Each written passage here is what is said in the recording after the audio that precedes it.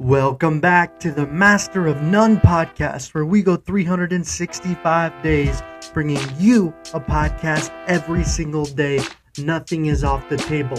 The intention of this podcast is to master the short form podcast as well as informing, as well as entertaining. So sit back, relax, and listen and enjoy the show.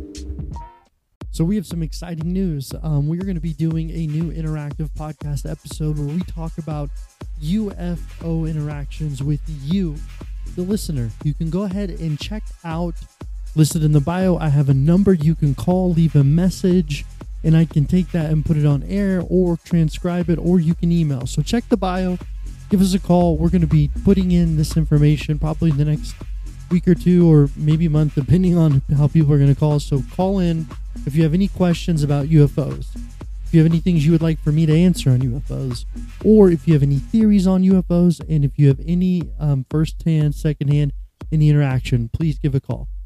Thank you, and enjoy the episode. Welcome back to the Master of None podcast, where we go in depth on a multitude of topics. If you're new to this podcast, originally I was doing a podcast for 365 days, and now I'm pursuing things that interest me as it relates to topics that have to do with anything you can potentially think of. And today we're going back to the story of UFOs. I want you to take a thought. Whenever we think about aliens and UFOs, it's really interesting to put you can't really put a time cap on it. I've covered a lot of different stories within my podcast, breaking down things from UFO interactions that happened around the 1600s to situations that occur within the United States, into going in detail for the story that happened within Virginia.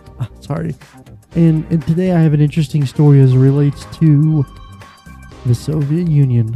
So let's get into it. The Voronezh UFO landing is a fascinating event, which reportedly took place in Voronezh, Russia, in 1989, involves an alleged UFO landing and the appearance of extraterrestrial beings, witnessed by multiple people.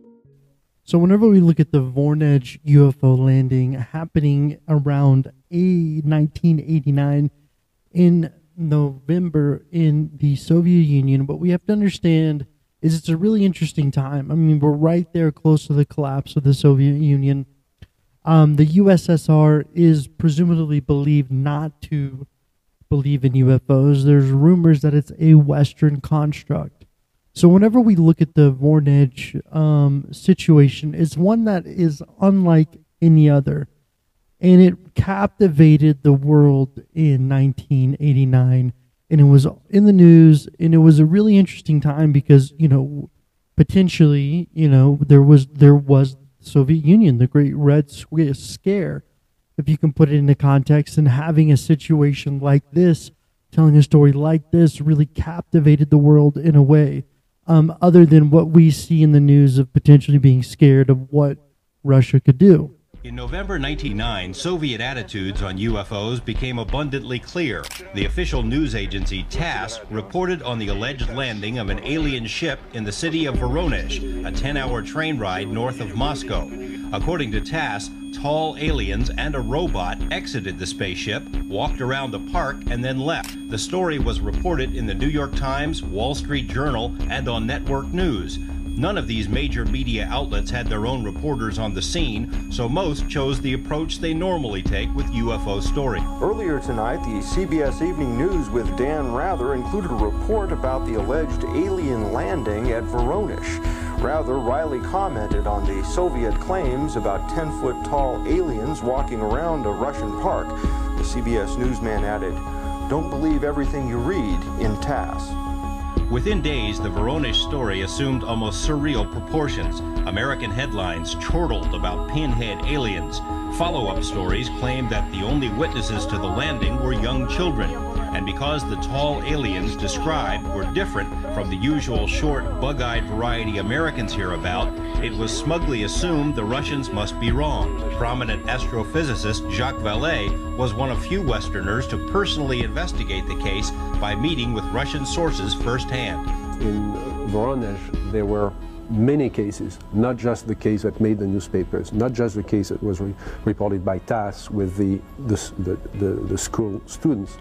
The witnesses were not just kids, they were 18, 19-year-old kids, very articulate, and obviously they had seen something. There were physical traces there, but there were many other cases. There are over 1,000 witnesses in all in the city of Voronezh. Voronezh is a large city, it's over 1 million people. What they showed me was the film, the physical evidence.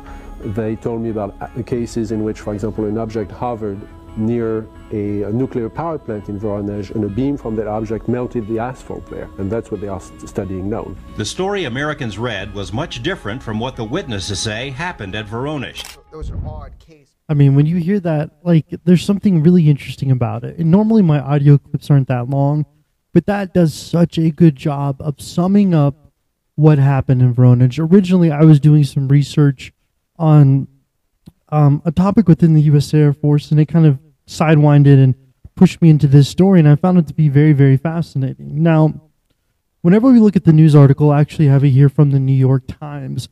I'm going to go ahead and read it with you. Bear with me as I read it. It goes, "It's not a joke or a hoax, nor a sign of mental instability, nor an attendance to drum up local tourism by drawing the curious, the Soviet press agency Tass insisted today discussing of what is called an extraterrestrial visit to southern Russia. Residents of the city of Voronezh insisted today that the lanky three-eyed extraterrestrial created had indeed landed in a local park and gone for a stroll. That might seemingly fantastical report about the event carried out Monday by the official press Tass is absolutely true. It was not only an optical illusion," said Luigi Matveyev of Voronezh. It was not an optical illusion. I'm sorry. The district police station. He said on telephone the interview that it was landed on the UFO of September 27th. Lieutenant Matveyev confessed that he had not actually seen the alien, but he said he saw the spaceship. It was certainly a body flying in the sky, moving noiseless at a very high speed and very low altitude. Anything is possible. To be honest, said the lieutenant, he was a little skeptical himself when he first saw the object. I thought I must be really tired, he said, but I rubbed my eyes and it didn't go away. Then I figured in this day and age, anything is possible. Using the senseless tone that he had lately infected once he stated Tass, the press agency took a moment of detail. The UFO landed in Voronezh, a city which is 300 south of Moscow. According to Tass report today, the newspaper said 2 boys and a girl in a local school were in a park playing on the events of September 27th, when suddenly, a 6:30, there was a pink shining something in the sky, and spotted a ball of deep red color, about 10 yards in diameter.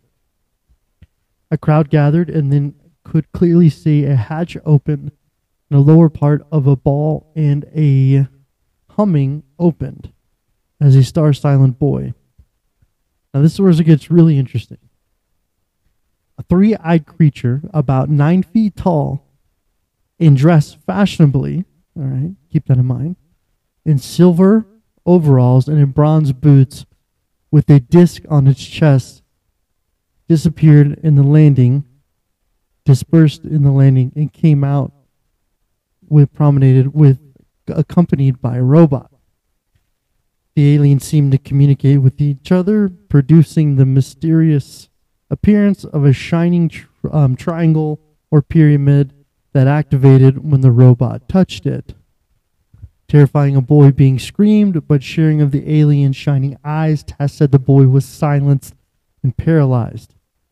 And a brief disappearance, then 3 returned, but the time 1 of the harmonious of the humming had. So there was a brief disappearance and then returned.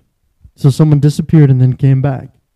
was looking like a gun in a tube, along with 10 feet and a direct of a 16-year-old boy. The boy whose name was not given in the report promptly vanished, but then reappeared after the alien embarked in the ball. I mean, I know I read most of that just to indicate what was being said here, but essentially, whenever we look at this situation, the aliens came down, and it's a really unique interaction, one where we really don't hear about it, and the American press did not think it was real because it didn't follow the same narrative as small aliens. We have a 9-foot alien with eyes on its head, okay, and a robot. And whenever they came and interacted, they used some type of technology to disappear a child, and the child remains nameless within this article. You know? So whenever we look at it, Tass was putting this together in this report, and this is the story that took off all over the world. Now, why is this interesting? It's interesting for a number of reasons. First and foremost, it's important to understand, like, the nature of the Cold War in the Soviet Union, number one. Number two, the fact that you have such a different description of aliens is really fascinating because it doesn't comply with the normal green-eyed bug person. I mean, this sounds really interesting. I mean, we have a situation where there's an alien coming down and they're properly dressed. This is a whole different situation because the majority of times we have some type of interview or some type of testimony as it relates to aliens.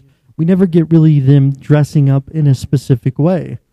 The first one is identifying the fact that there's a robot. Knowing that there's a robot is something in itself is an interesting data point. So it's something that, you know, a person can look at immediately and determine this is a robot, which I find really fascinating. And then you have an interaction, if you will.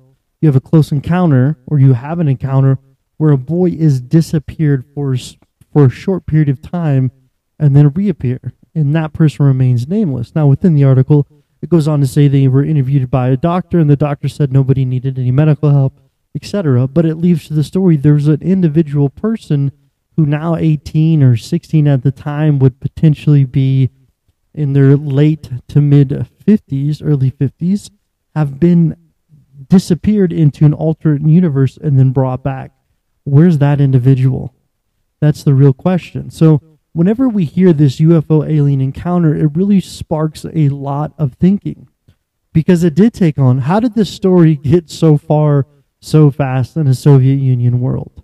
You know, Tass in itself was the source of information, so the United States was repurposing the story, but you had Jacques who was talking, who was a Western journalist, and he went there and he gave a different account of what was said in this article. You know, you hear him and you hear what he's saying, and it provides a lot more credibility potentially to the story. But whenever you read it through this lens of the New York Times, it seems outlandish and a little bit far-fetched to put forth the fact that there's clothes being worn, you know, a robot, and things of that nature. Now, I think what's really interesting about this encounter, if we are to put on a lens or your tinfoil hat or whatever you call it, and we speculate, you know, if this is a encounter, if you will, understanding the principal nature of it. If we have a situation like this, and I'm going to look at other Soviet Union UFO stories because they seem to be vastly different. You know, we look at what happened in Virgin, Brazil, and we can determine that that situation was really interesting as it relates to the crash. I did a podcast on that, and I caveated it with the David Grush story. Now, if this is real, and we have a situation like this, what begs to differ is how is the Soviet Union getting a different type of UFO alien with the Russians that we normally know? Is there consistency? Is there different species? How many species are there, and which one is this?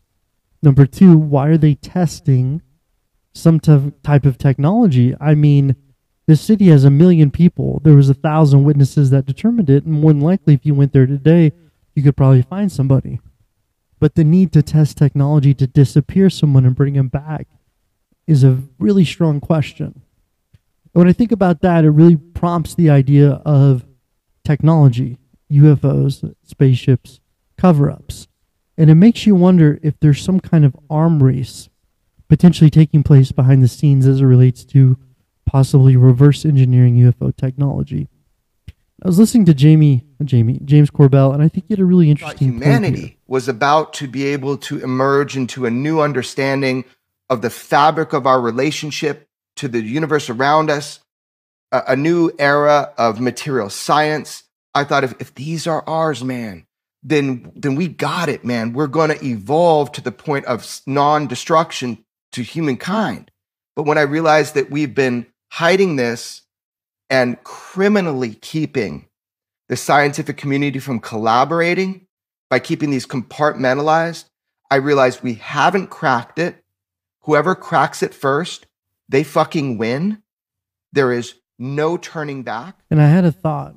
What if all of these governments do have UFO spaceships, they're trying to reverse engineer it, and we're kind of stuck at that point whenever they're trying to develop the nuclear bomb before it went off?